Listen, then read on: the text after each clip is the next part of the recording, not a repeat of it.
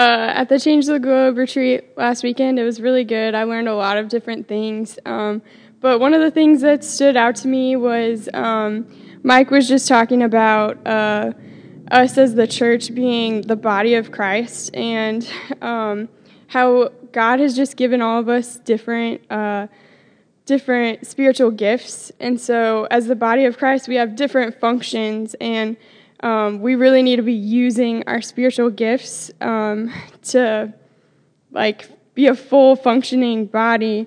And also, we really need to be united as a body. And I think one of the things Mike was saying that was really convicting was we tend to kind of hang out with the people in the body that we get along with the best, that we click with the best, people around our own age, and it's that's not what God called us to. God called us to be united no matter what age or what personality or whatever. And just thinking about it more a body has different functions. The feet get us places, the hands we can do work with our hands, and the eyes help us see where we're going and what we're doing. And it's if each of those things aren't communicating with each other, it's we're useless, So we really need to be getting out of our comfort zone and talking to people that aren't in our normal circles and not our normal age. And I think that women's event that's coming up is a great opportunity for at least the women in the church, ages 16 and up, to really get to know each other and the different ages to come together and stuff. And so, yeah, that's what I learned.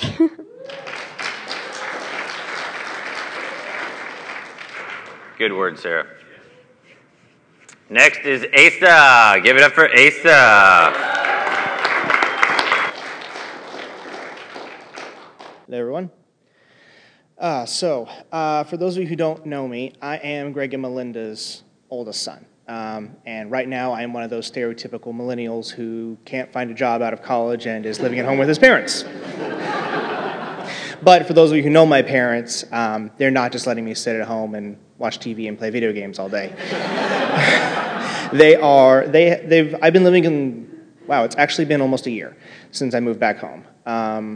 And they've been really focusing on getting me ready to go back out into the world, find that career job, live on my own, and be a productive member of society.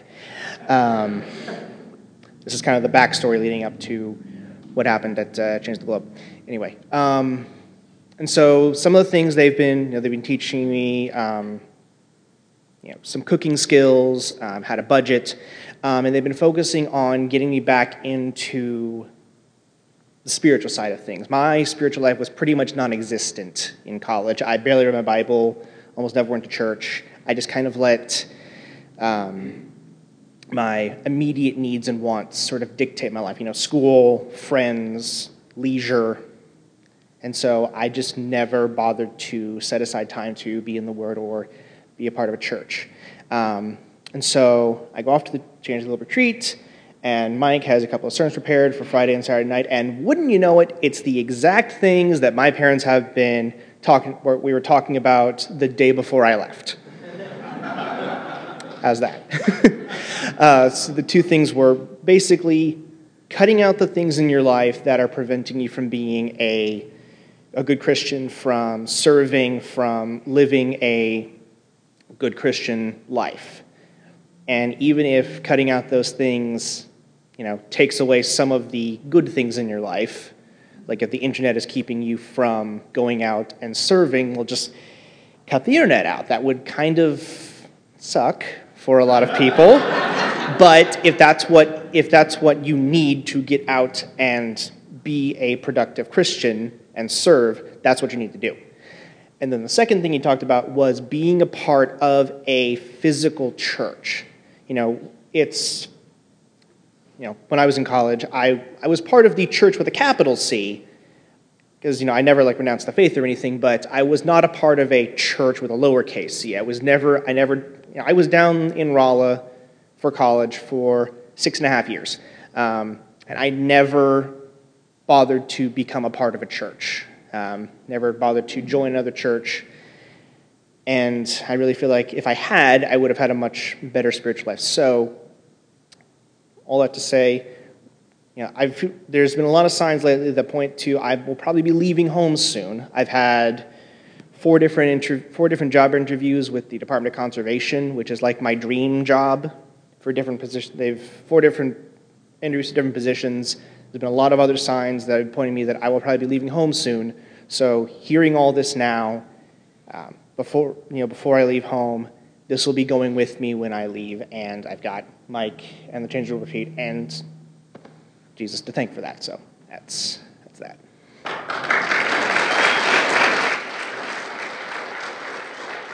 Thank you, Asa. And last we got Alyssa. Give it up for Alyssa. For those of you who don't know me, my name's Alyssa. I've been a part of Liberty's college ministry group for about a year now, but I've never actually been to a service. So day one, I'm already giving a speech or whatever you want to call this. So first, I'm going to kind of share my testimony, like in a nutshell, and then I'm going to share some of the stuff that I learned this weekend. So to start off, I grew up in a super lukewarm Christian home. We went to church on like Christmas, Easter, and weekends here and there. But I never was told, like, you're a daughter of God, treat yourself with respect. Here's how to be righteous, here's how to be holy. I just heard, ask for forgiveness, and you're fine. So it wasn't until my sophomore year that I met a Mormon family. And for those of you guys who don't know what a Mormon is, it's pretty much, in a nutshell, I guess. They claim to be Christian, but it's really the opposite of Christianity. There's no grace involved in that. So I was meeting with Mormon missionaries and eating dinner at different families' houses, and I had a date set to be baptized into their church my senior year, maybe my junior year, I can't remember. But so I went home the night that I found out that the missionaries had set a date for me to be baptized, and I told my mom, I'm so excited, I'm going to be baptized in the Mormon church. And she said, absolutely not. And I was like, why? Like, this is the true church. Like, you need to be baptized in this church too. And she explained to me how they weren't really teaching the Bible. It was just so different than what the Bible had to offer. So I was like, okay, she's crazy, but I'm going to look into it anyway because I felt like I should. So I was testing the spirits. I started reading my Bible, and then I realized, okay, my mom was right again.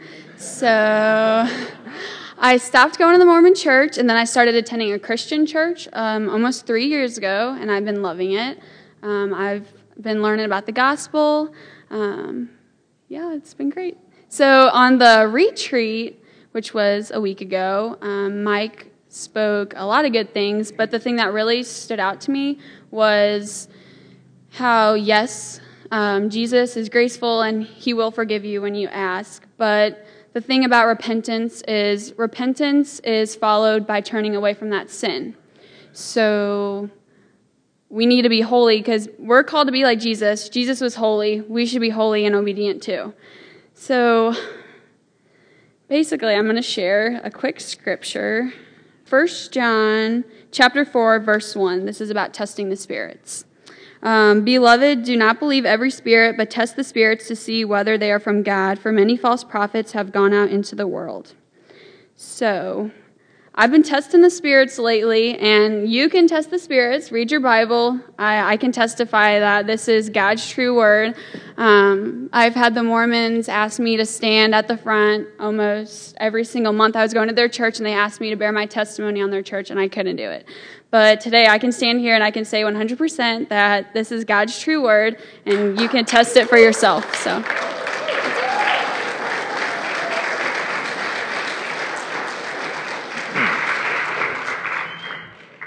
Thank you, Alyssa. That was good. The last day when we're at the retreat, we have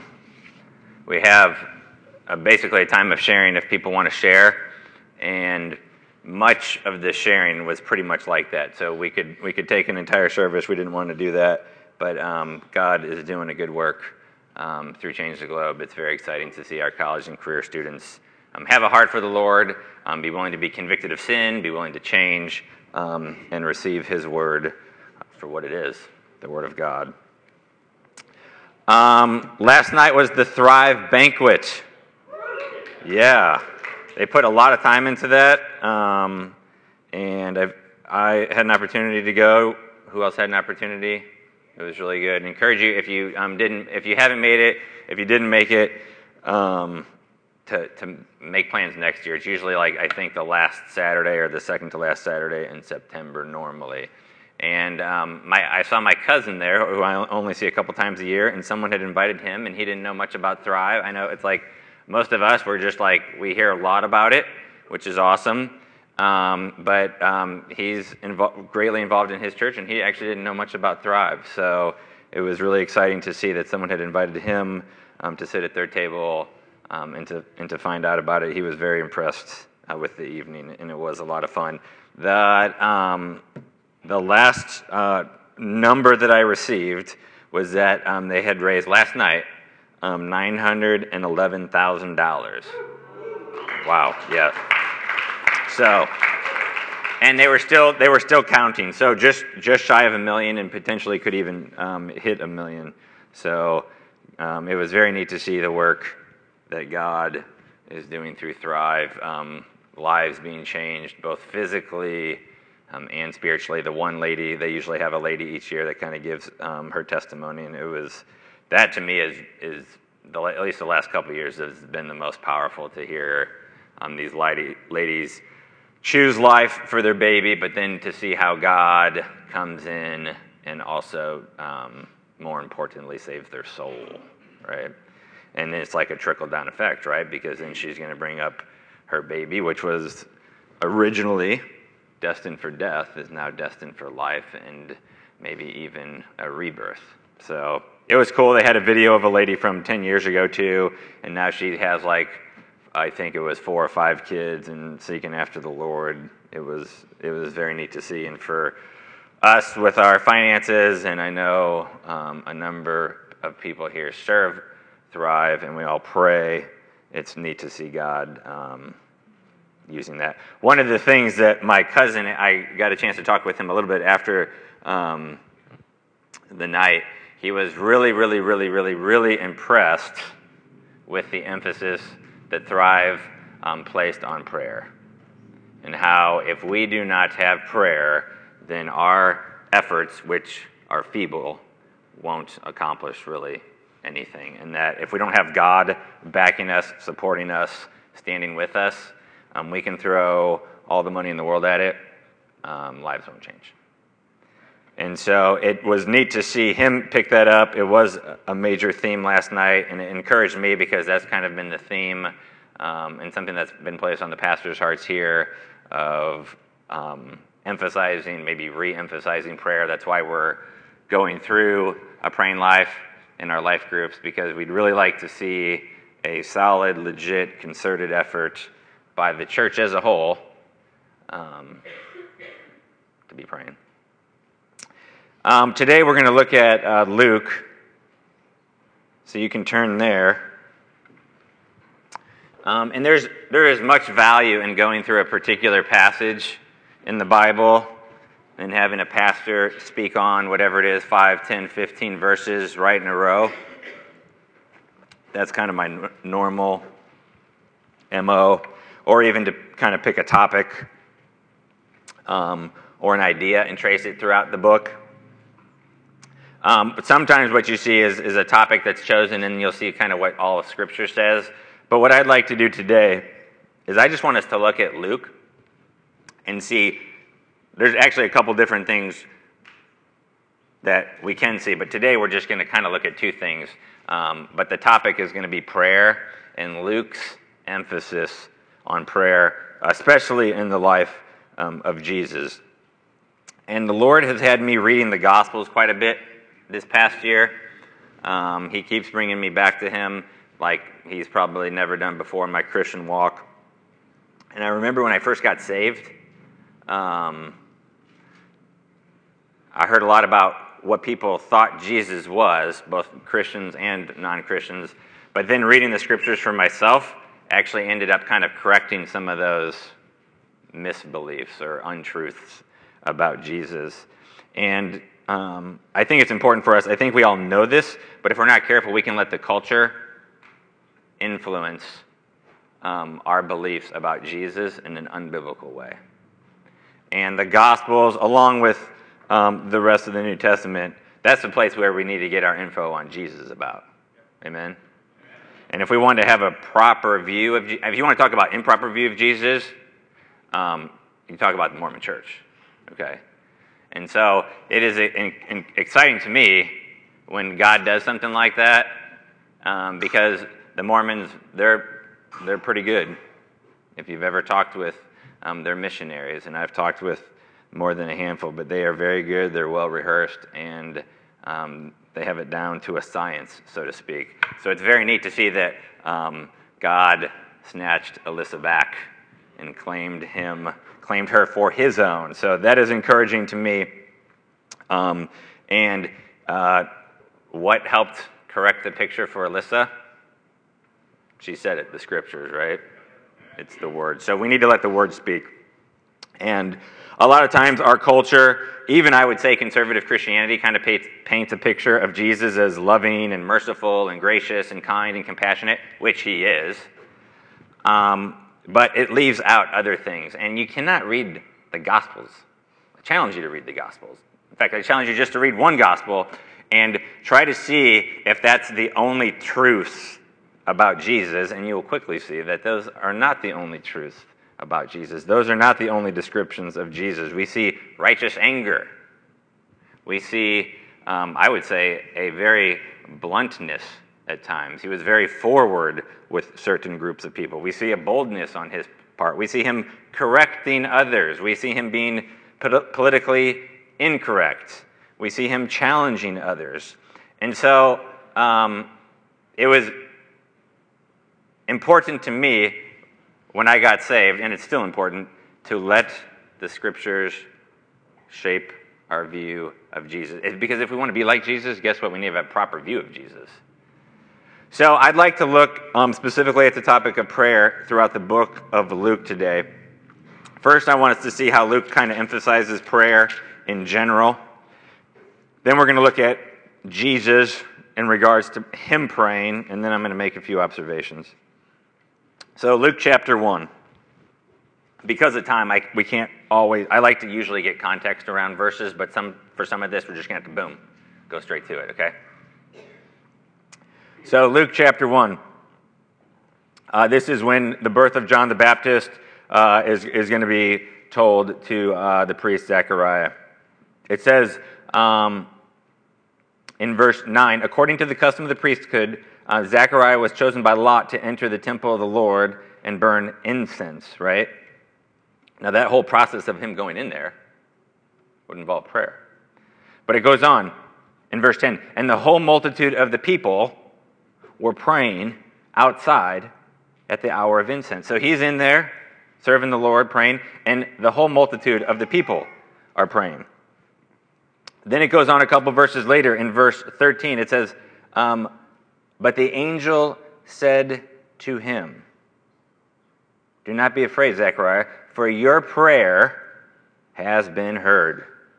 And your wife Elizabeth will bear you a son, and you shall call his name John. Well, apparently one of the things he was praying was for his barren wife. And here God immediately answers that prayer by sending an angel to his very presence. Look a chapter over in Luke chapter 2. This is when Jesus is presented at the temple as a baby.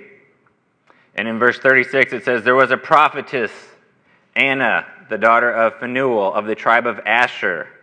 She was advanced in years, having lived with her husband 7 years from when she was a virgin. And was a widow then until she was 84. She did not depart from the temple, worshiping with fasting and prayer night and day. Again, this emphasis just in the first couple of chapters of Luke on prayer. Then turn to Luke chapter 5, and in verse 33 we read this. And they said to him, "The disciples of John fast often and offer prayers, and so did the disciples of the Pharisees, but yours eat and drink." So here we see again Luke bringing up this topic. He could have listed a number of different things that the disciples of John do, but what's one of the things he mentions of the two? Praying.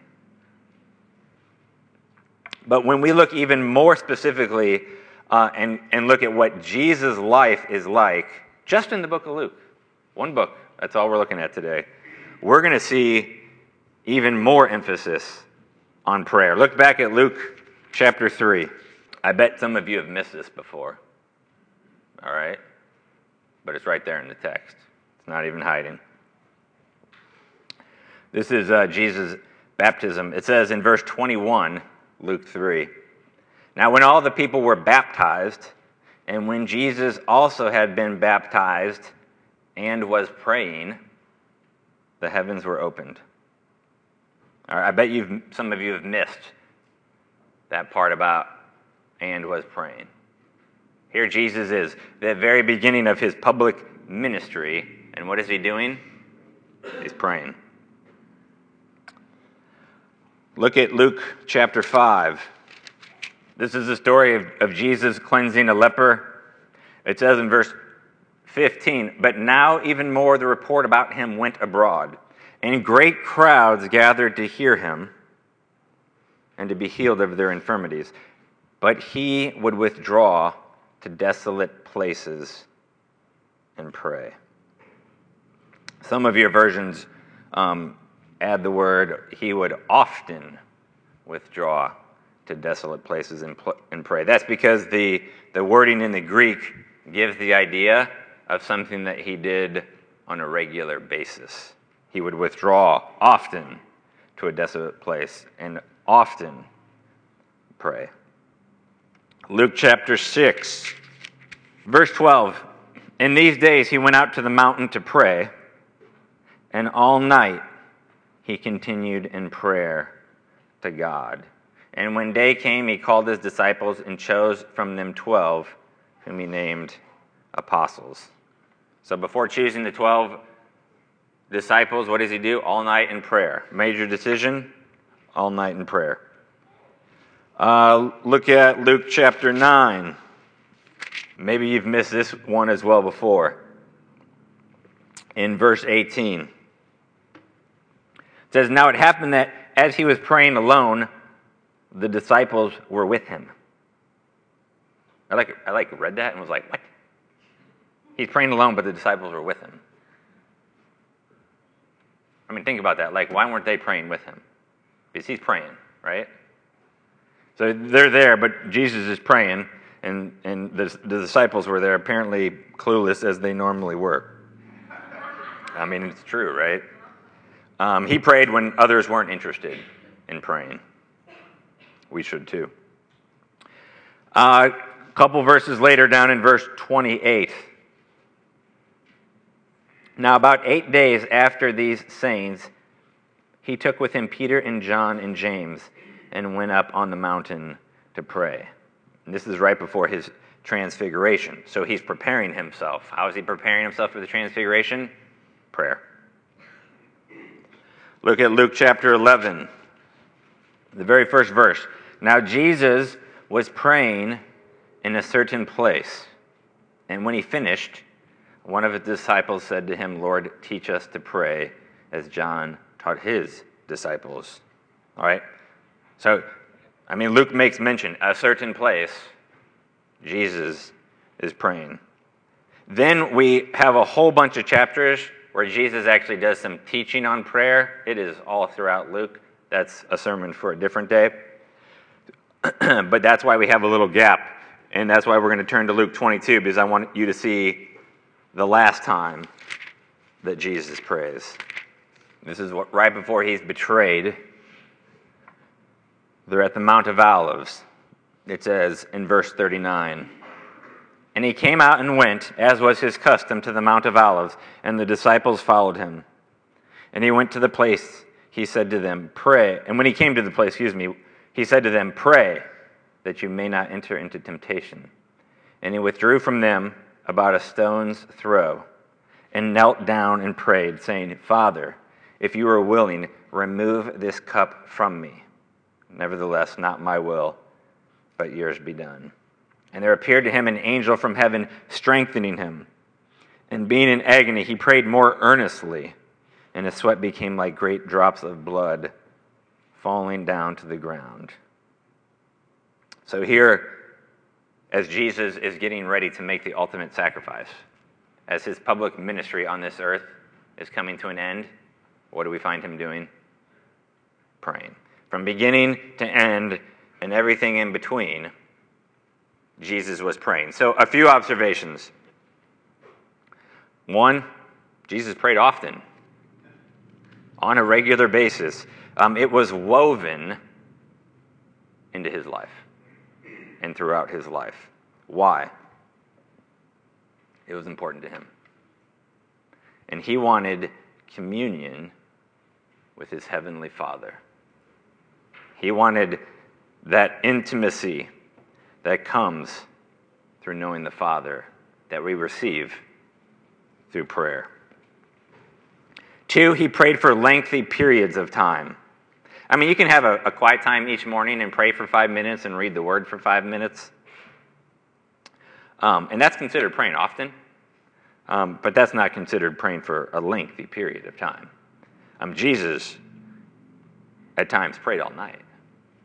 That's praying for lengthy periods of time. And I don't know how your prayer lives go, but usually the first, I won't even say, but too much is spent just trying to get my mind, my heart, my will, kind of like all that stuff, completely undistracted. And sometimes it's external things, right? Noises, kids, whatever. But sometimes and oftentimes it's internal things where God is having to calm my heart, where I'm thinking about what I'm doing once I get done with praying. I'm thinking about what I should be doing once I'm done with praying, and all these other distractions. Which is why I like the saying, pray until you pray. Because I have to pray sometimes a whole lot until I'm actually praying. Because I'll be praying and all of a sudden I'm in left field thinking about next week's basketball game that I got driving my kid to.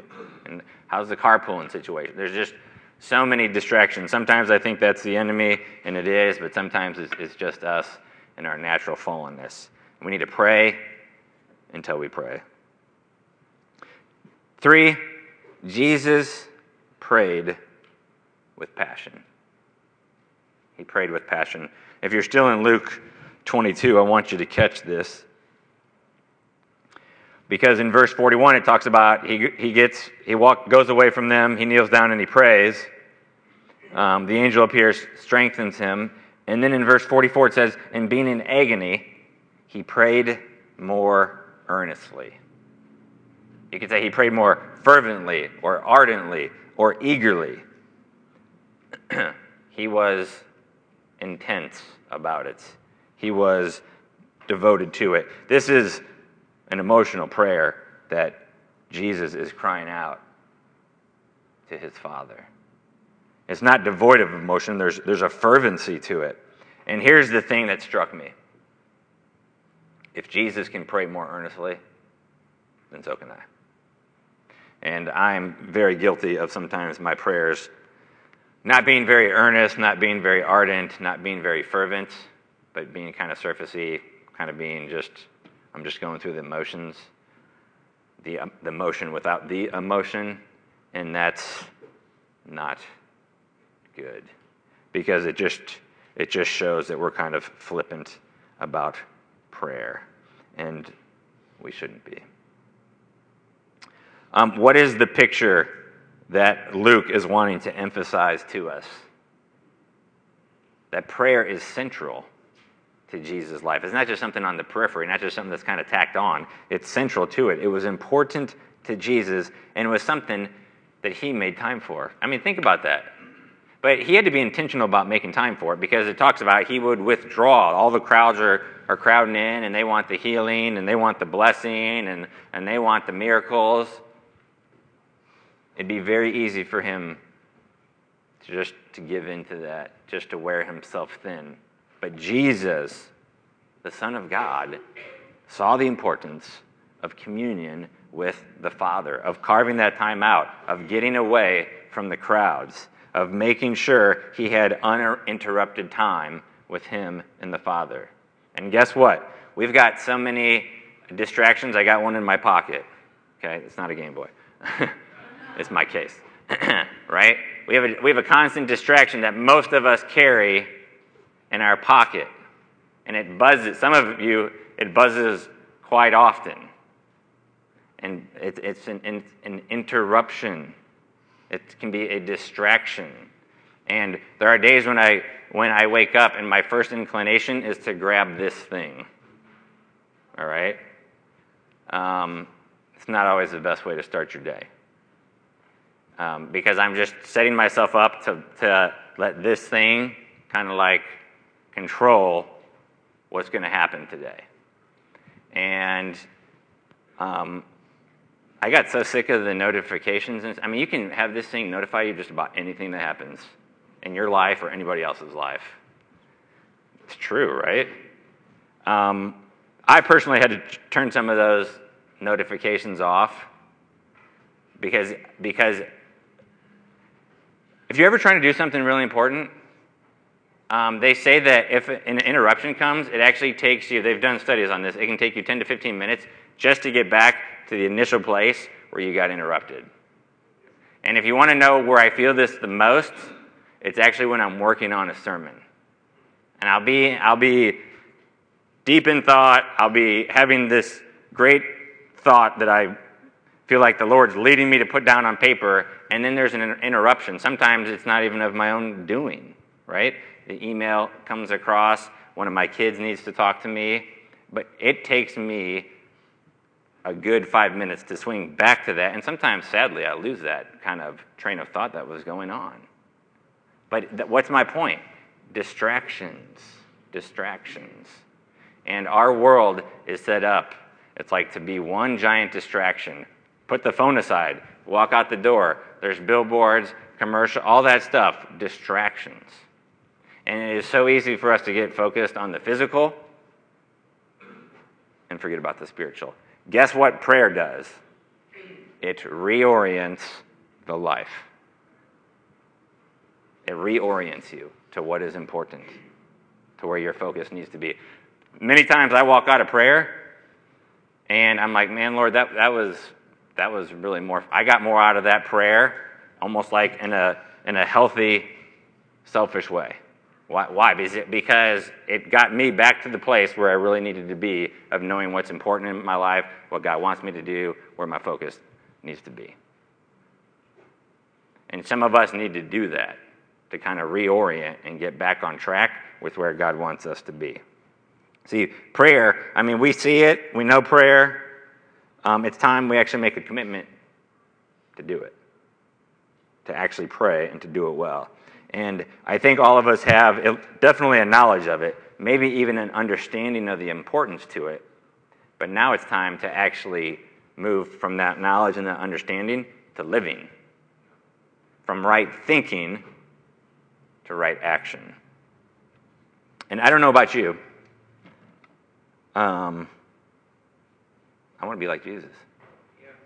You want to be like Jesus? I mean, this is a concrete way we can be like Jesus. And we want some of these cool things that Jesus was, but we don't want some of what we consider lesser things. Man, don't think less of prayer. That is foundational. And the thing that was so attractive to me when it came to Christianity, when I got saved, was the idea that the creator of the universe wanted to know me. And he already knew me, right? He knows all things. But he wanted me to know him, and he wanted to have a relationship with me. I mean, that blew my mind. Because my Christianity that I grew up with was more of a hand's length relationship with God. Arm's length, football field length. He was out there, and I was here. And I didn't understand that the death of Jesus opened up the opportunity to have my relationship with my Heavenly Father restored. Because Jesus, he dies on the cross, the veil is torn. It's torn from top to bottom in the temple, right? But what is the significance of that? God is the one who tore that veil from top to bottom, and now there's no veil. It's gone. Access to the Holy of Holies, where God himself resided. I mean, think about that. That's what upset the Jews back then, for Jesus to say he was my Father. How dare you, Jesus, claim something like that? How dare you claim such an intimate relationship? We've got this high priest, okay? Once a year, he gets to go into that Holy of Holies. They had a distorted image, too, of this kind of arm-length relationship. But the veil tears, and here it is, access. Why? Because Jesus opened the way to the Father through his death. He took all your sins, all of them, on himself. So he takes your sins, but here's the thing, and I mentioned this at the retreat, I think this part gets left out too often. Jesus takes your sin on him, all right? But that just gets you to a place of like a moral neutrality. You're just morally neutral. Okay, so he wipes it away. The slate is clean, but it's just clean. The slate's clean, but it needs righteousness. It needs holiness. So Jesus gives you his righteousness. It's the great substitution. He takes something from you, and he gives something to you. But you got to have the righteousness in order to go to heaven. If you're just morally neutral, that doesn't do you any good. You need the righteousness of Christ. That's why when it talks about he is our righteousness in the Scriptures, I mean, it is speaking complete, 100% truth. We have the righteousness of Christ. That is an amazing thing. God looks at us, he sees righteousness. He sees holiness. Why? Because we have what Christ gave to us. He takes his righteousness and gives it to us. He takes our sins upon himself and he deals with it. That's beautiful. And that forgiveness, that righteousness, is why it says in Hebrews, we can go boldly to the throne and talk to our Heavenly Father. We can go with confidence. We can appear before him in communion and have that relationship and have that fellowship. And anyone who has trusted in Jesus has that. Jesus says, I am the way, I am the truth, and the life. No one comes to the Father but through me. You can't read the Gospel of John sometimes. I mean, it is crystal clear because you get some people these days trying to say, there's different ways to God. And I mean, let Jesus speak for himself in the Gospel of John. I mean, so many times he just says, it's about me. And you're like, dude, if he's just a man, that's like the most prideful, selfish thing possible. But if he's the God-man, that's complete and utter truth and powerful. And he's the God-man. And you only get to the Father through the Son. And it's available to each person here. So in a minute, I'm gonna turn the mic back on. And by the way, we don't upload the prayer part to the podcast or whatever. So if you're ever like, I'm gonna pray for my friend, and maybe they'll hear that or something, or I'm gonna pray for my son or my mom or something like that. We don't upload the prayer part to the podcast just to ease anyone's concerns. So pray all you want for all those people. So we're going to do that in a second, but I want to encourage you, if you're here today and We've had people that have grown up in this church for many years, and for many of those years did not trust Jesus. And they came to a point of doing that. And we've had other people come, and it's their first or second time, or they've only been coming for a few weeks, and they haven't trusted Jesus, and they decided to trust Jesus. So somewhere in that range is you, all right? And I encourage you to let today be the day that God saves you, because he wants to, okay? God has a never-ending love for you. And it is a sweet thing to know your Heavenly Father and to be able to commune with him.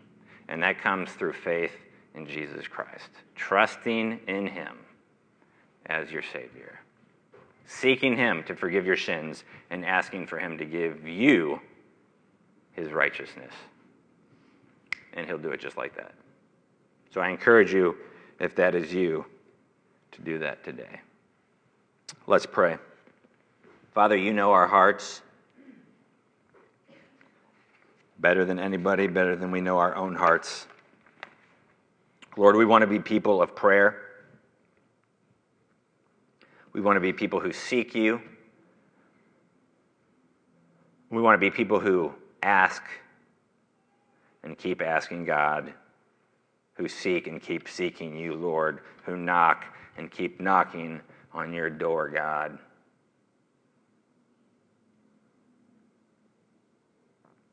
We want to be people of prayer. Not just in the name, God, not just something that we say we do, but something we actually do. And Lord, all of us need your mercy, God. All of us need your grace. And so I pray you'd pour it out on all of us. Fill us with your Spirit so we can pray how we ought. Fill us with your Spirit so that we're driven to you, God, to seek you. Lord, I pray if there's anyone here who does not know you, that you'd speak to them right now about their relationship with you, about how much you love them, about how you want them to flee sin and pursue you, and that they would trust through your Son in you. Lord, bless our time of prayer that we're going to have as we end the service.